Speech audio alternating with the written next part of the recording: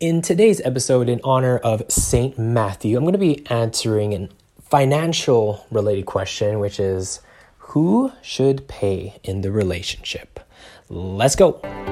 The real question is this: how can you be more intentional in your relationship before the wedding day so you can live out a Christ-centered marriage that doesn't just survive, but thrives?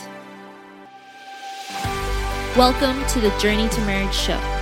We are your hosts and relationship coaches, Rafi and Sarah Fiolina. We believe that if it takes almost a decade to prepare for the priesthood, then a single course or retreat isn't nearly enough to prepare for a lifelong marriage. We help couples like you enter into your marriage vocation with confidence through developing your relationship. We're glad you're here. Now let's get started. Aloha and welcome to the Journey to Marriage show. This is Rafi, and today is St. Matthew's feast day. And as you know, St. Matthew was actually a tax collector.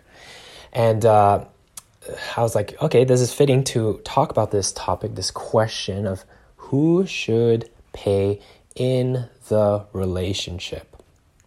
I think this is a really good question because it causes a lot of tension. It causes a lot of conflict in a relationship. I know for me, growing up, I was never really taught about finances or who has the responsibility for what. My parents never really talked about finances around a dinner table. It was kind of like a taboo topic.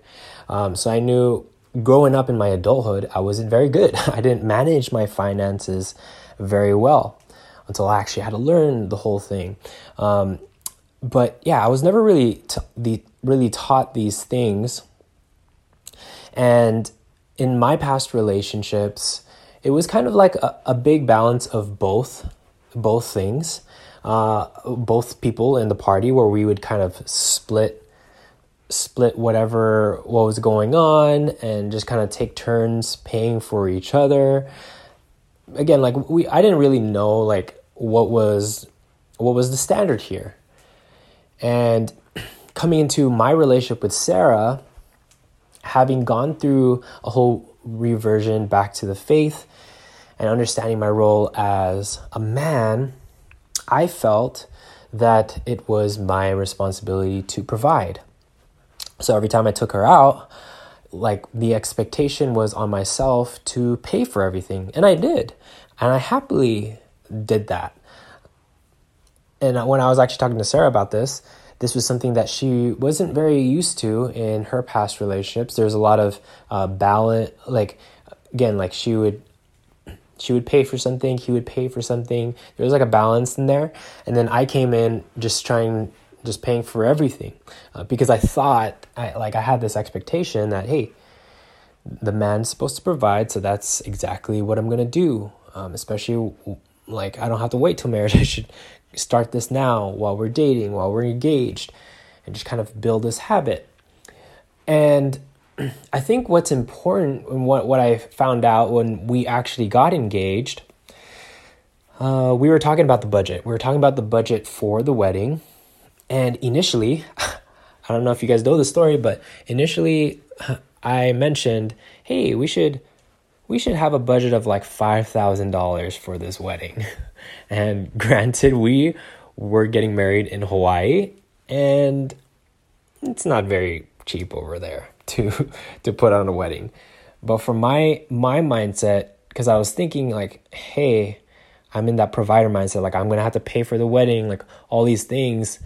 I didn't want to spend so much on this. And I was kind of sharing my vision with her, and I was like, hey, let's do a $5,000 wedding. Let's make it simple. Let's just go to a restaurant after the wedding. I was so naive. I didn't know anything that went into a wedding day. And then, she was kind of withholding initially. She was just okay, this is interesting. But we finally had that conversation where she wasn't very comfortable with that. She wanted to spend a little bit more, which is definitely needed in Hawaii. And I was having a little friction around there because remember, I had this new identity as a man, oh, I'm gonna provide, I'm gonna have to pay for this thing. But then she started kind of sharing her own perspective around this and how she was willing to pay for it as well. And like, that was one of those moments where I had to be open. I was like, okay, this is interesting. Like, I usually don't have like my partner pay for me.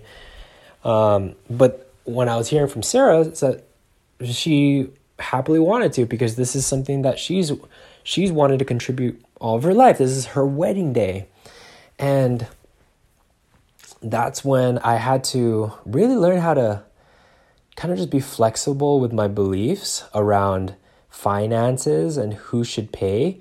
And I gave her more empowerment to contribute wherever she would like to contribute to the wedding day, versus me being super rigid about like, oh, I'm just going to pay for all of it because I'm the man and all these different things. So if you're asking yourself like, who should pay in the relationship, I think the quick answer to that is, well, it really depends. There's not really an answer to this. I think the best thing to do is to kind of like shift away from who should pay, because when we should ourselves, if you know what I mean, we're putting expectations on our partner, and these are expectations that we typically have, that we are just used to in our own worldview and in our own childhood, in all these things, where if we come into a relationship expecting our partner to pay for something due to what we've been used to all of our lives, or maybe just like traditional gender norms or whatever that may be, I think it's important that in a relationship, you both should actually talk about what's the expectation here, versus, oh, you're the man, you're going to pay for everything. Like, that's how I was raised. My dad was like that all my life. Like, instead of coming to a relationship thinking and assuming that he is going to pay for everything, like, you both have to come in with an open mind and really just communicate about this area of how you guys were actually raised growing up when it comes to finances, and then finding a better way, even if it means going half and half. Like, there's nothing really entirely wrong with a situation unless one of you guys are not on the same page. And that's why it's so important, so vital to talk about it, to talk about your perspective, what you want to contribute, and then also hear from your partner what they want to contribute, what they're expecting to contribute in the relationship. Because once you guys are on the same page and you guys are not coming into, oh, he should do this, like, he's the man, like, not having these expectations on each other gives you a lot more freedom, a lot more autonomy, a lot more peace to go forth managing finances in the relationship and not having unnecessary conflict over things that were left unsaid. So the answer to who should pay, well, it's not about using should anymore. There's no expectation, but to actually just communicate it. Figure out what works for the both of you and see where's that compromise, where's that happy medium for the both of you that can make that relationship work. Because remember, if the relationship doesn't work, no one wins, right? So it's important to have both of your perspectives, understand each other, and then move forth with a plan that you both have created together. So hopefully you guys got some value from this episode.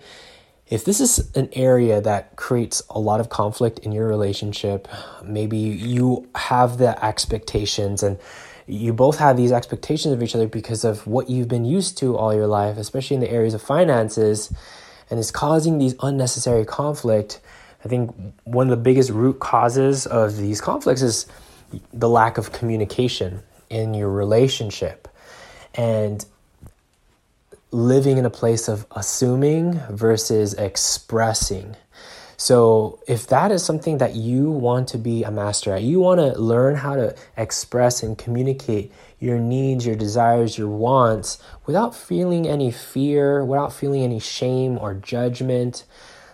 We can help you out with that. Go to holycouplescoaching.com to book a clarity call with us. This is an opportunity where you can connect with us as coaches, help us to get to know you a little bit more and how we can best serve you in your current stage of your relationship, so that we can get you on this path of becoming that holy couple that God has called you to be. Because the reality is, one of those areas that you've got to master is finances. The number 2 reason why couples divorce.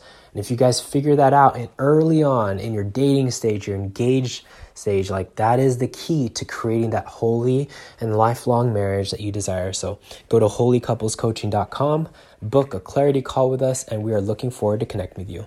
With that being said, praying for all of you holy couples on your journey to marriage. Take care and God bless.